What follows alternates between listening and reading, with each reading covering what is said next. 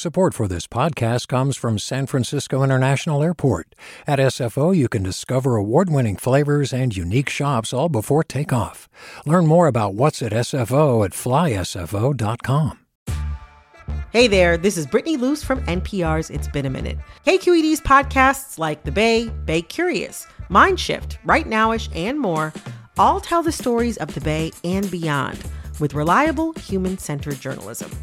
They aim to inspire, make you think, entertain, and expand your understanding of the place you call home. Here's how you can support podcasting at KQED. Showing your support is easy, and you can join Brittany in supporting KQED Podcast too at donate.kqed.org/podcast. That's donate.kqed.org/podcast. From KQED. This is the California Report. Good morning. I'm Saul Gonzalez in Los Angeles. Over 300 California healthcare workers have died from COVID-19 complications, and nearly 80,000 have tested positive for the virus. KQED's Marco Seiler Gonzalez reports. Healthcare workers are treating more COVID-19 patients than ever in this pandemic.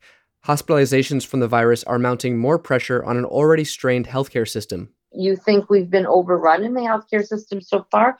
You ain't seen nothing yet. Jean Ross is the president of National Nurses United. She says many nurses are still undersupplied with personal protective equipment, or PPE. Which has to be at the minimum a good N95 and complete coverage of your clothing and shoes and hair. Ross says President-elect Joe Biden needs to provide a robust federal response, like using the Defense Production Act to speed up production of PPE. For the California Report, I'm Marco Seiler Gonzalez in San Diego. Let's turn to the fight to get more people vaccinated. The LA Unified School District is the second largest school system in the country. Its superintendent, Austin Buettner, says he wants to turn its hundreds of campuses into coronavirus vaccination centers. Buettner says that would help speed up the vaccination of teachers starting as soon as February. The LAUSD says along with school properties, it can provide more than 500 school nurses trained in giving shots. The state's health department says it welcomes the willingness of all public agencies to aid in vaccination efforts, but it hasn't given a green light yet to the idea. Meanwhile, state health officials are recommending a pause in using one batch of the Moderna coronavirus vaccine because of unexpected adverse reactions in people who got the shot. KQED's Molly Peterson reports. At issue are about 330,000 doses of the vaccine sent to California earlier this month, about 10% of the state's total. Because the vaccine is new, people who give it watch recipients for 15 minutes after the dose goes in. At Petco Park in San Diego, 6 people at a massive drive-through clinic needed medical attention in a short period of time, so local officials swapped out the batch that they were using. Counties across the state are pushing to get more doses faster, but some say the setback may further delay vaccinations this week. State officials emphasize that the risk of a serious adverse reaction to the Moderna formula is very small, 1 out of 100,000 people. They're investigating and hope to have more information soon. For the California Report, I'm Molly Peterson in Los Angeles. In November, California voters passed Proposition 22.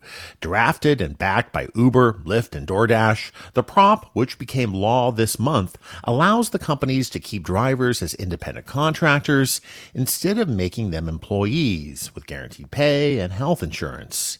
As critics say they predicted would happen, Prop 22 is now having an effect on the state's wider labor market. The country's second largest grocery store chain, Albertsons, is laying off its grocery delivery employees and replacing them with contractors at DoorDash. With a closer look, here's KQED's Sam Harnett. Derek Neal moved back to the Los Angeles area when his mother died last year.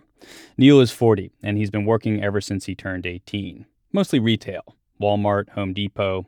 In Los Angeles, he got a job delivering groceries for Vons, and he really liked it. I have a company van that has compartments where there's one's grocery, and then you have one that's for chilled produce, and then they have a frozen compartment. So, it's basically like I'm bringing the store to the customer. The income was a lifeline, especially during COVID. But then, a few months ago, he says he got called into a meeting with other delivery employees, and managers told them all that they'd be laid off in a few months. Independent contractors at DoorDash were going to take over their jobs. Not only am I going to be out of a job? I've been homeless since the 15th of December. His landlord sold his building, and he can't find an affordable place. So he's been living in his car, which he just made the down payment on. He doesn't understand the company's decision. There's tons of work. He says he's doing like 11 or 12 deliveries just in the morning. If I were able to talk to them, I would just ask them why. Where? Who did the cost analysis on this, and who deemed it, that it was more cost efficient just to go with independent contractors than the people that we already have that are there day in, day out, blood, sweat, and tears, going through it. Albertsons will terminate Neil's delivery job on February 27th, along with a number of other non-union delivery employees. The company will not specify how many, but it could be several hundred in California. In a statement, an Albertsons spokesperson wrote, "This decision will allow us to compete in the growing home delivery market more effectively," adding that Albertsons Companies divisions plans to offer positions to each impacted associate. The company has no binding legal commitment to offer these new jobs, and it's not clear how these positions would compare to the delivery work that Neil is doing. All of this is exactly what labor advocates warned about with Proposition 22. I am not surprised that this happened this quickly, because what the Proposition 22 worker category that was created does is significantly lower labor costs for corporations. Vinu Dubal is a professor of law at UC Hastings. She says logistics and delivery employees are just the first to lose their jobs to the new worker category created by Prop 22. Proposition 22 is essentially a blueprint for how to lower labor standards across the board. Venture capitalists see opportunity. Sean Carolan is a partner at Menlo Ventures. In an article published on The Information, he wrote that there's potential for this new labor category in industries like nursing, executive assistants, tutoring, programming, restaurants, agriculture, and zookeeping. Here's Dubal again. For those who have been thinking of this as a whole different type of work, as something that would never affect them, this is really the time to start paying attention. This model of work is coming for you and your job. Executives at gig companies have long argued that their kind of work is something totally innovative. David Weil is dean of the Heller School for Social Policy and Management at Brandeis University. He says even though this work is through an app, the business strategy is nothing new.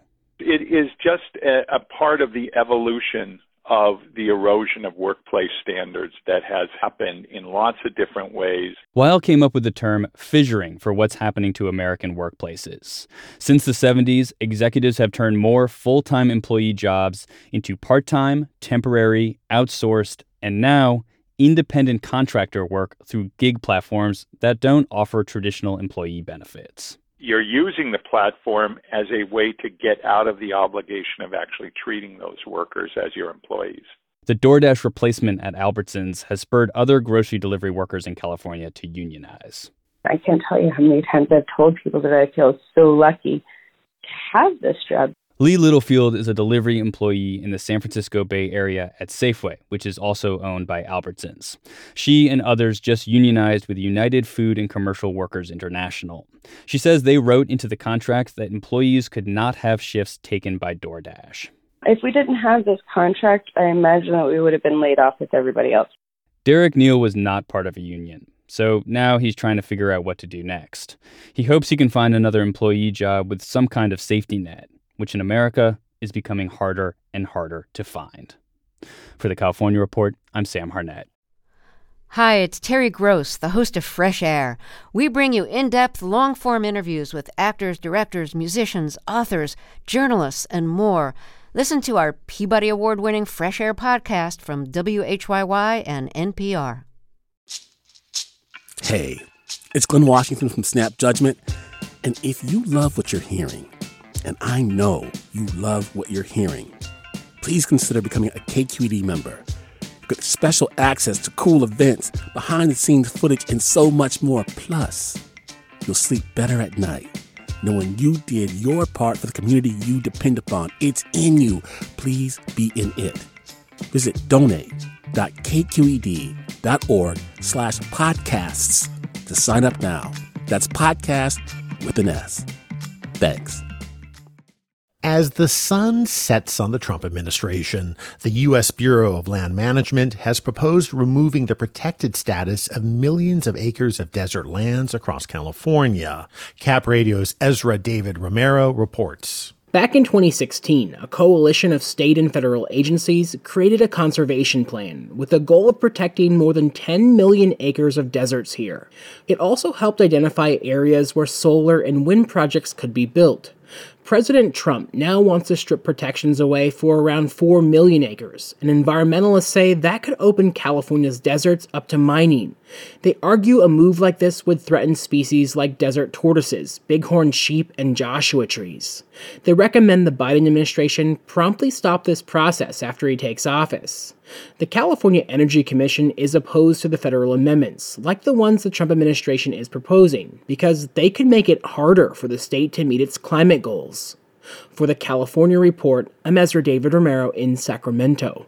The incoming Biden administration continues to fill its ranks with Californians. The latest is Cindy Martin, the superintendent of the San Diego Unified School District. She's been tapped to be the country's next deputy secretary of education. Here's Martin talking in November about the challenges to public education caused by the coronavirus pandemic.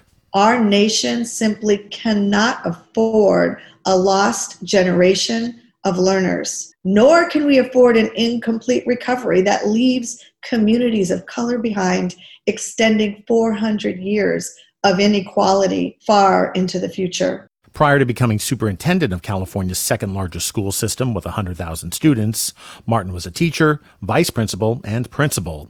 In a letter to San Diego Unified Families, Martin expressed pride about achieving record-high graduation rates and reading growth rates during her tenure. Let's turn now to driving. How many of you listening have been pulled over by the police for something like a busted taillight or windshield or some minor traffic violation? Well, if you're already struggling to pay your bills and keep your head above water financially, you might not be able to pay that ticket off right away. And that can have big consequences, says Rebecca Miller, an attorney at the Western Center on Law and Poverty. Once you miss the deadline to pay your initial ticket, as people may have experienced this personally, in California, you can have $200-$300 civil assessments added onto it. So what might start out as $100, $200 ticket can get up to $900 very, very quickly. And a suspended license, Miller says, can lead to lots of other problems that can make life much, much worse.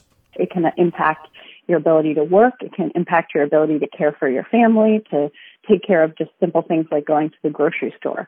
A number of jobs in California also require you to have a driver's license, and so it can prevent you from having employment.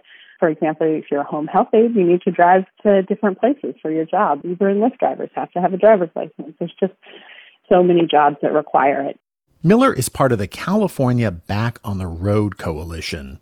It's a network of public interest groups that advocate for limiting license suspensions to dangerous drivers only and not suspending licenses when people fail to appear in court. We can't have tickets that skyrocket and get out of control for people's financial situation. That's so much more of a disproportional penalty for somebody with a low income. So we need to have fines that are realistic. We need to have ability to pay procedures that bring those fines down to something that people can actually manage and take care of. And Miller says not suspending people's licenses would make it easier for them to maintain income so they can pay off fines. And that's the California Report for Tuesday, January 19th, a production of KQED Public Radio. I'm Saul Gonzalez in Los Angeles. Thanks for listening. Support for the California Report comes from Stanford Medicine, protecting your health and providing dependable care with safe in-person appointments and video visits. StanfordHealthcare.org/adaptingcare.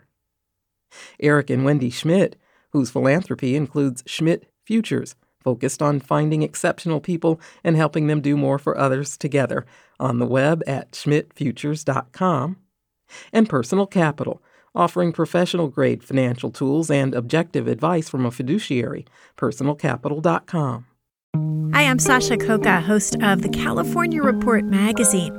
Every week, we bring you stories about what connects us in the giant, diverse Golden State. Because what happens in California changes the world. I love this place. We were once seen as like the place to be, California. the land of milk and honey. That's where you go to Sunshine State, but we just have challenges right now. KQED's California Report magazine. New episodes drop every Friday, wherever you get your podcasts.